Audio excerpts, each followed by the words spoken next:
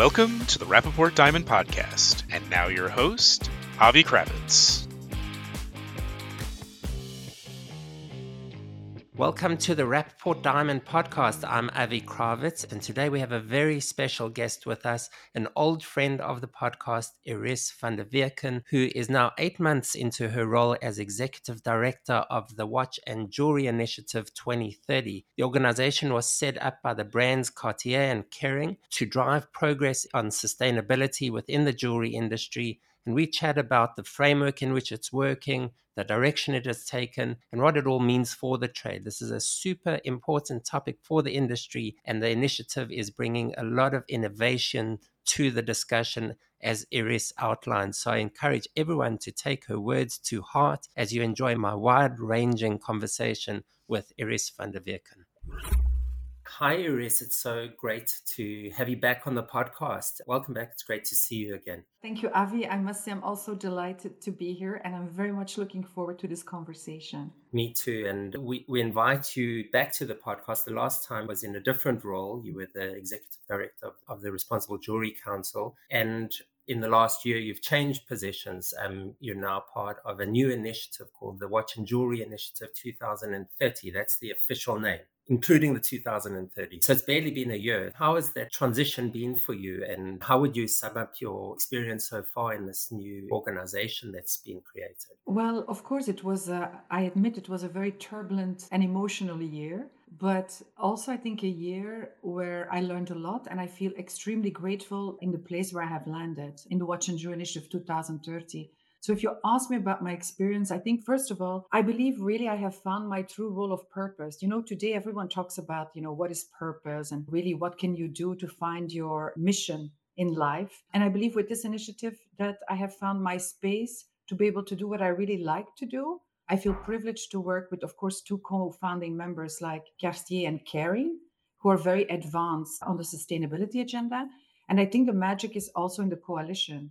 Here you have about 30 companies, from big brands to small enterprises to organizations like GIA, so very different backgrounds. And yet we have this ambition to move that 2030 agenda ahead. So I would say definitely a role of purpose. I think also for me, it has been a true journey of learning because, I think every day we learn, but actually I believe I am learning much more every day, because when we look at the three pillars of the initiative, climate action, biodiversity, and inclusiveness, they're three complicated topics. And especially in the topic of biodiversity, I admit to say I had not been really diving into that.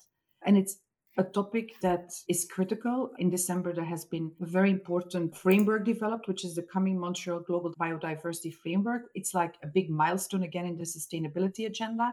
And now the question is, how can companies integrate biodiversity in their agenda? So this is complex, so I'm learning. And I think my final element I want to share in that question is it's a partnership experience. We can't do it alone. So I believe our initiative is part of this broader ecosystem where we need to work not just closely with members, but with governments, with academic institutions, with other standard bodies. You named the RJC, but there are many other organizations who are doing meaningful work in that space. And of course, our partnership recently with United Nations Global Compact and also our project with UN Women reflects this vision of collaboration. Okay, so you've gone into a lot of the modus operandi of the initiative. And that was my next question, just because I think a lot of our listeners wouldn't be aware of. And so I'd like you to maybe give us a bit of background in the context of other organizations that seem to be on the same sort of track. The RJC being one of them, where you spent 3 years developing a lot of these sort of programs. So what was the need that the initiative had to fill, and how does it differentiate from those other organizations? The Watch and Jewelry Initiative was actually founded more than a year and a half ago, actually, really driven by two CEOs who came together. It was the CEO of Cartier, Mr. Cyril Vigneron, who actually went to Mr. François Palu, the CEO of the Kering Group, and Mrs. Marie-Claire Daveux, who is head of sustainability at C-level and also institutional affairs, to look at working closer together on the sustainability agenda in the spirit of the fact that there's really an urgency, which is the case because we know all the data, all the reports that are out there on 2030 is that we are behind. We are behind on climate, we're behind on gender, we're behind on so many topics. As an industry, we're behind, or generally it's society, all industries? All industries. So not just our industry. All industries are behind. Governments are behind. Everyone is behind. So it needs bold leadership. It needs courageous leadership. So actually, I think two inspiring companies just said, let's do something about it. So first of all, it's C-driven commitment. Second, we are not a standards body. So we are not about auditing and certification. I don't think that's our role. There are many standard bodies out there who are doing work that is well, and standard bodies help to set management systems in an organization. We are about delivering impact. So we believe that we have a huge role through this movement and through this startup company to not only learn from the collective, because you have all these individual companies who are at different stages of maturity, but also to look at exploring together where we can have the most meaningful impact on those topics. And that's what we aim to be. We really want to have this mission of building a responsible supply chain for the global jewelry and watch industry, but based on measurable impact. And I think the point you raised before is really good, Avi, because no one can do it alone. So we believe in that big ecosystem of responsibility. I think we want to be a little bit, the leader, kind of say, come on, industry, let's do this. We need to advance. Let us help lead the way. And believe me, I want to be humble because we are just a startup. We're learning. Last week, we had our second meeting at Cartier. It's complex, but it's definitely our ambition because we believe we need leaders to be more bold and to stand up. I think that the point that stands out for me in that introduction to the organization is that you're not a certification body. And I think maybe the trap that many of us fall into when we think about these, sustainability issues, that there's sort of this list of boxes that you have to tick, as you go through towards achieving those goals that have been set. That sort of takes away a bit of the heart and the meaning out of the program, I think, often. But that said, as an organization, you would need to measure progress. And so without that certification, how do you measure progress? How are members held accountable to the standards that the Watch and Jewelry Initiative has set out?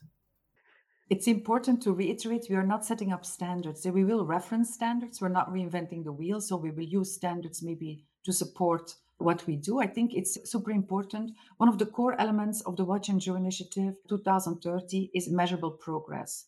And how can we show progress? Well, first of all, you have to make a commitment. You have to set a baseline. Where are we? Then we need to set targets. Where do we want to go with milestones? And then we need to be accountable and report on those actions. And that's actually the methodology that we want to implement for the 3 pillars. And it was also point of discussion at our workshop last week to look at really, okay, what are the priority actions that members have to take as part of the commitment? Otherwise, you cannot be part of the initiative. So it's definitely not a free ride. It's really important you will deliver, but you're not on that journey on your own. We will help you. And then it's from commitment to action, to accountability, to reporting back. And that's, of course, where I very much believe we also have a role as the initiative to help the members understand how critical it is to report on that progress. And we will help them give the tools also, that they don't feel so lonely in that journey of reporting. What is the requirement for membership? What does a company have to show and commit to in the initial membership process, both from those commitments that you mentioned, but also, I guess, financially? Is there a cost involved? How does one join up with the initiative? So, Avi, if we talk about requirements for the membership, of course, the first requirement is that companies have to be serious about the initiative and they have to commit to the 3 pillars. So the first requirement is a commitment. And so what we see is companies will write to myself or to Marie-Claire Daveux or Cyril Vigneron with their commitment to say, I want to join the initiative. Then they will go through an independent due diligence process, because it is very important for us to have that independency of the due diligence process before members are accepted. And with that, of course, we need to be able to function. We are very privileged to have funding by Kering and by Cartier, but we need additional membership fees. So that is about 0.004% of the annual relevant sales. But I think at the heart is the fact about a commitment. And it is also about, from the commitment, moving into the actions and then reporting on the progress. And that is really, I think, the whole circle of the initiative.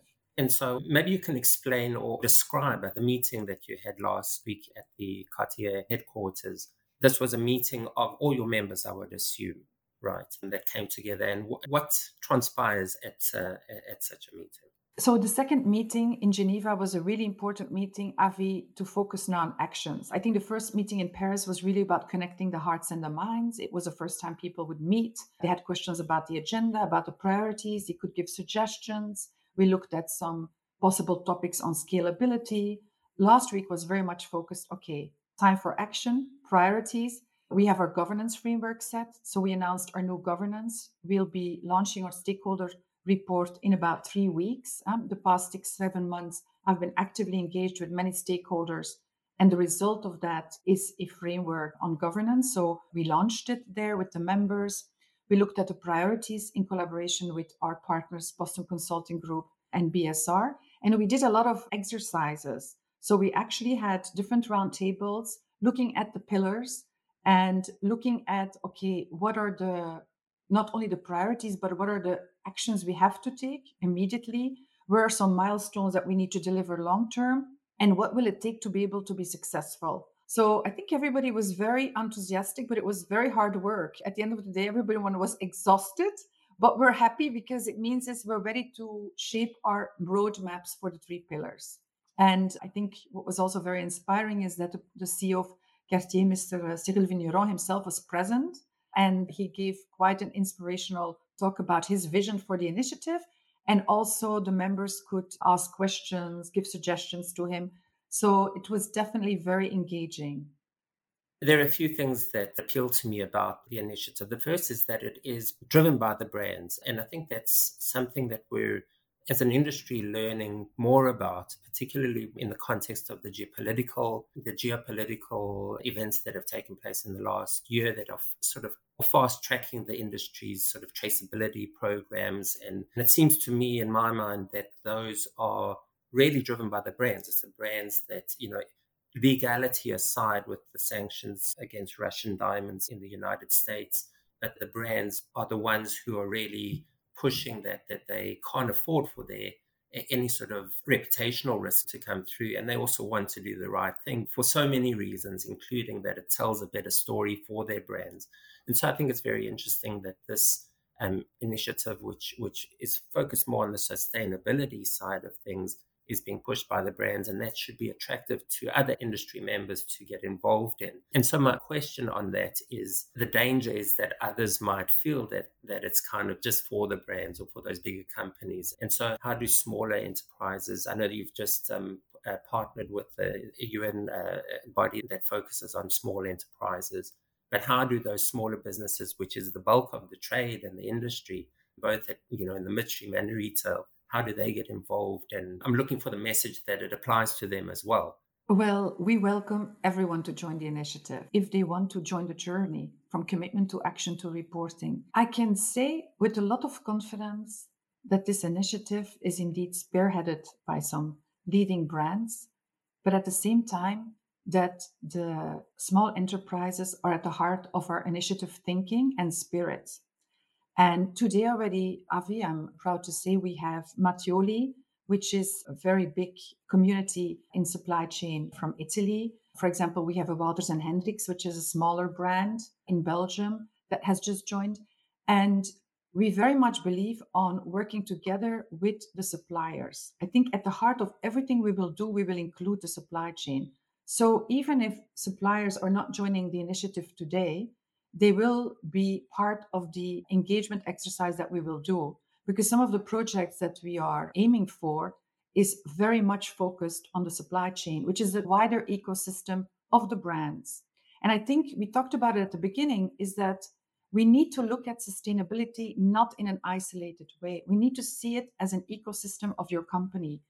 And if you look at a brand, actually the whole connectivity with the supply chain, that's where the biggest risk also lies, and the biggest opportunity is to build capacity building.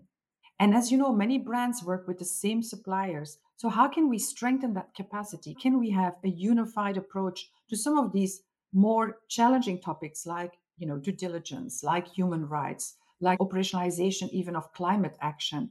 So I'm very convinced that we are there for the SMEs, and it's my personal commitment to the small enterprises. Right. And knowing you personally, I certainly take that to heart. Is the idea to create this sort of community of partners within a responsible supply chain? And that's my impression within the RJC, for example, that you have members of the RJC who meet its standards and they're encouraged to do business with each other because they're a body of like-minded companies. And so is there that similar sort of undercurrent message within the Watch and Jewelry Initiative to do the same? So, for me, standards play a very meaningful role in the journey of sustainability. You need standard bodies to help set the baseline for management systems. If we look at our industry since 2005, when the RGC was founded, the fact that those standards came in, that has really had a very positive ripple effect on the whole industry. But I think also times are changing, Avi, and standards are not enough. We need to move beyond standards. And I think that's why we are here. We want to work with standards bodies, but we also want to step up and move beyond and help the industry accelerate on some of these topics and look at the different ecosystems where hopefully we can get, some innovation and new solutions that will help advance the industry. And that can be on different topics. That can be, we talked about it, human rights, operationalization, due diligence, the agenda of biodiversity. I acknowledge to say, that I am actually new into that space. I need to learn a lot. And I'm so passionate about sustainability. So I can imagine many people are starting only their journey. And then it's really nice to work with companies like Caring, who are so advanced in that space and who are willing to share that knowledge for the benefit of the whole industry. So I don't want to look at the ecosystem as all of us working in isolation. I want us to see us as a connected network that will protect the industry as a whole. Because the consumer, should not be worried about one or the other. The consumer deserves trust and a brand promise. And only in a united way we can support that brand promise if we all do well together to build transparency and trust in the supply chain. And how would you frame, as a leader of the organization, how would you frame your strategy and your thought process in moving the initiative forward? Well, first of all, Afi, we were founded by, two leading brands, Kering and Cartier, driven by CEOs. I think it's really important for us. We are a C-suite movement. We really believe at the end of the day, sustainability is in the hearts and of the CEOs. It should be in the hearts of the CEOs, and it should be a priority on their agenda. As an initiative, we see ourselves as an accelerator, really accelerating the 2030 agenda, but also a partnership builder. We need to be humble. No one can do it alone. So we need to work together with all the associations, organizations, different stakeholders to be able to have meaningful impact. And hopefully, out of all of that collaboration will come innovation, again, that can go back to the whole industry. We always talk about really three pillars where we see our opportunity. And the first one is we believe we can scale faster through learning and partnerships. We see that, for example, with our partnership with United Nations Global Compact in New York. They have so much expertise from the Global Compact, which is the largest sustainability initiative in the world. We can learn from that, we can build on that, and hopefully help accelerate solutions. Second is we also believe in what I would call the unlock impact of the collective. There are so many issues that different companies are working on. How can we find the strength of the collective? And how can we also share knowledge from those individual companies to the collective?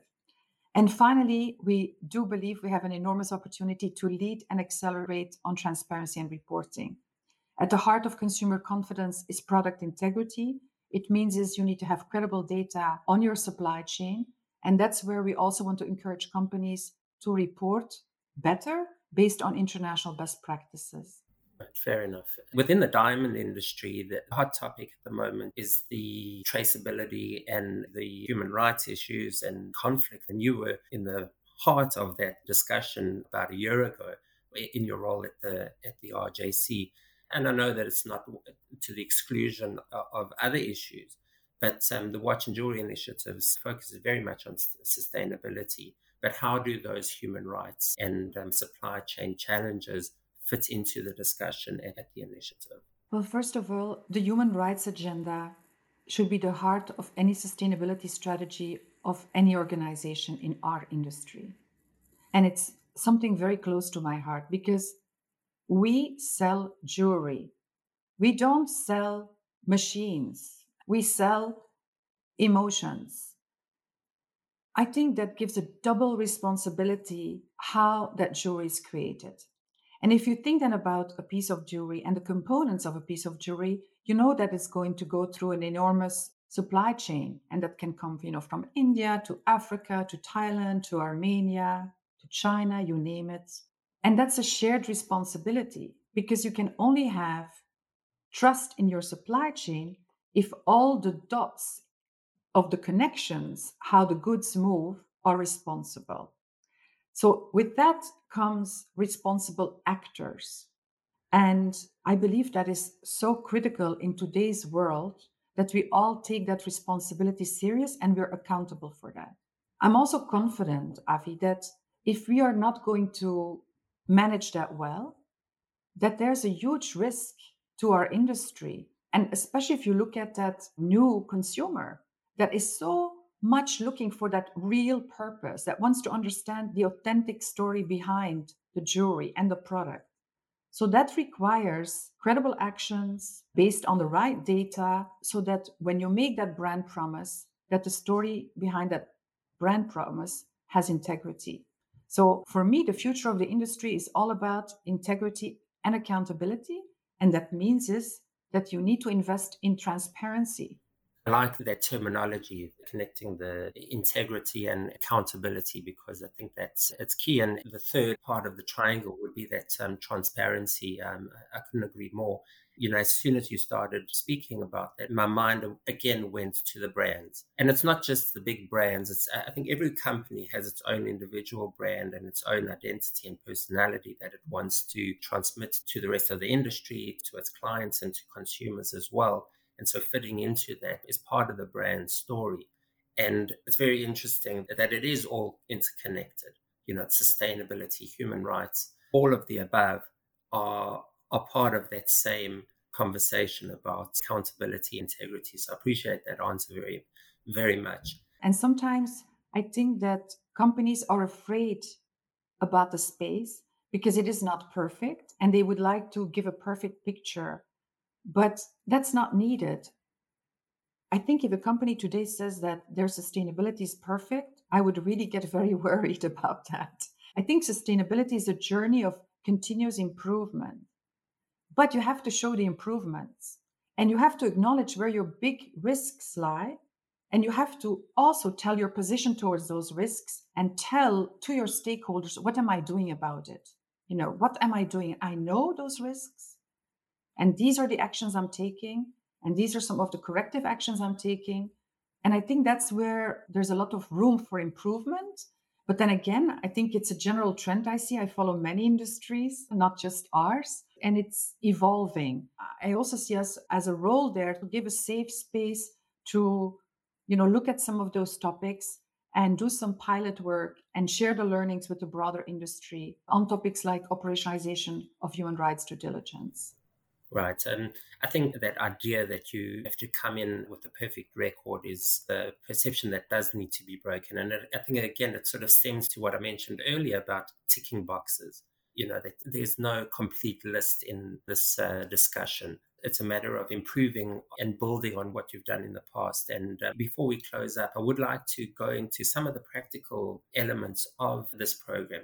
Can you give us an example of maybe on each of the three pillars, what, a short example of what sort of programs you're promoting on each of them?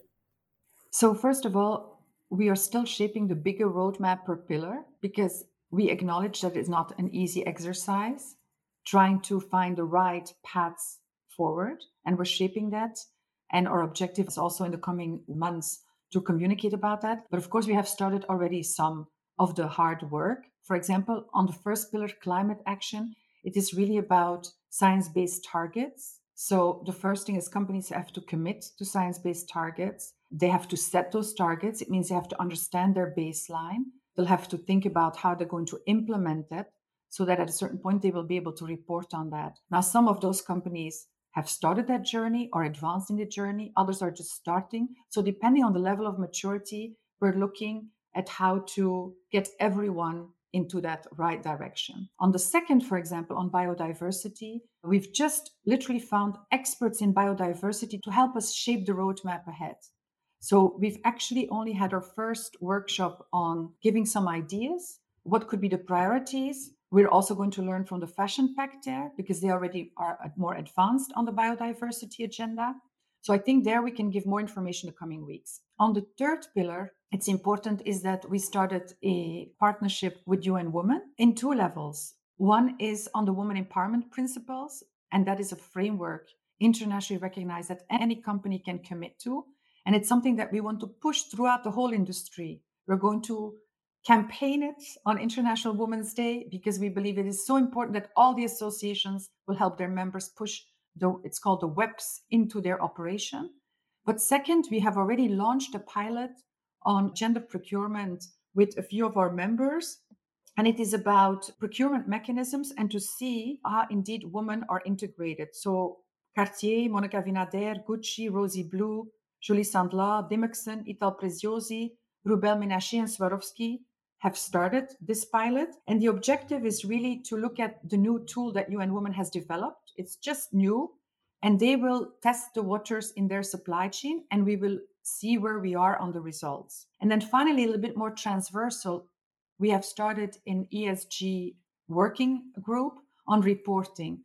So we have looked at all the metrics recognized by international reporting frameworks, and we're looking at what would be the key indicators that are relevant for the initiative, but also relevant to the evolving regulatory landscape of the EU. Because as you know, the EU is pushing transparency reporting.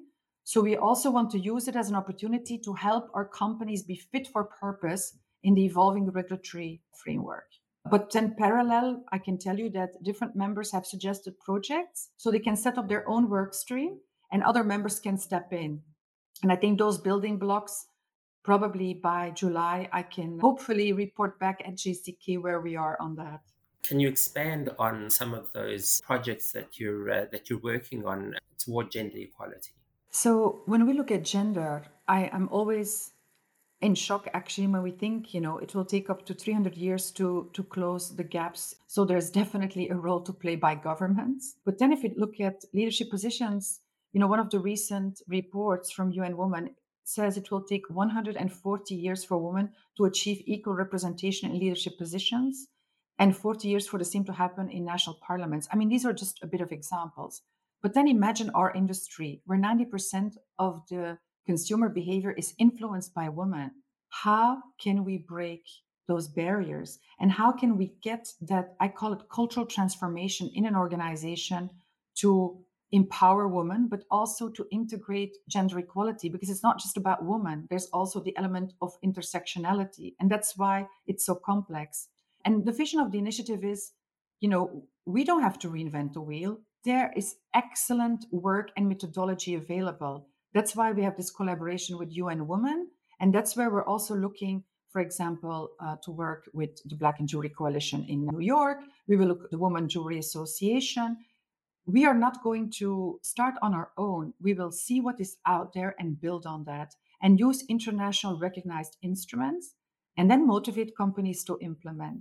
It's always surprising to me how, given the product, and as you mentioned, that it's an industry really built on female advancement, that it is still a rather male-centric industry within the trade. And I think that it can start with your members making that change would be a very powerful and effective means to bring more diversity on the ground within these companies. Yeah, for example, Avi, our collaboration with CIPJO and also BGOP, which is the French Association of Jurors, is a really meaningful one because they, again, have the opportunity to cascade our work and, again, also help us to showcase the best practices, also from companies that are not part of our community. I think it's super important to be humble and to look at exploring, to work together with other ecosystems in the benefit for the whole industry. We need to put all our egos down and just work together. Thank you. And you certainly got your hands full and a lot of work to do. And it sounds like there's a lot of innovation and a lot of thought, bouncing ideas among members and within the industry. And I think that's what's very exciting for me. And I think for you as well, Iris, I can see in your demeanor and I'm just so pleased to see you on a personal level that you are fulfilling this mission and such an important one for the industry as a whole. So I wish you luck in this endeavor, and we'll be watching it closely. Thank you very much, Avi, for having me. It's always a pleasure to be part of it because I like the fact that you also know a lot about the sustainability space. So it's great to talk to you. Allow me to just end with a quote from Nelson Mandela. It is in your hands to make a better world for all who live in it. I think that's my personal mission, that through the Watch and Joe Initiative 2030, I can make a substantial difference for this industry, but most important, for the livelihoods for people on the ground. Absolutely. And I think the industry as a whole, I should have let the podcast finish with that because it's such a great quote. But as an industry as a whole, we're so well positioned for everyone in the industry to take that on board and run with it. So, Iris, thank you so much for the work that you're doing and for being on our podcast to explain it to our audience. It's been great having you as always. Thank you, Avi. Thank you for listening to this episode of the Rapaport Diamond Podcast. For more discussions, news, and analysis about the diamond industry, visit us on rapaport.com, follow Rapaport Group on Instagram, and follow Rapaport on YouTube, Facebook, Twitter, and LinkedIn. And don't forget to subscribe to get future episodes.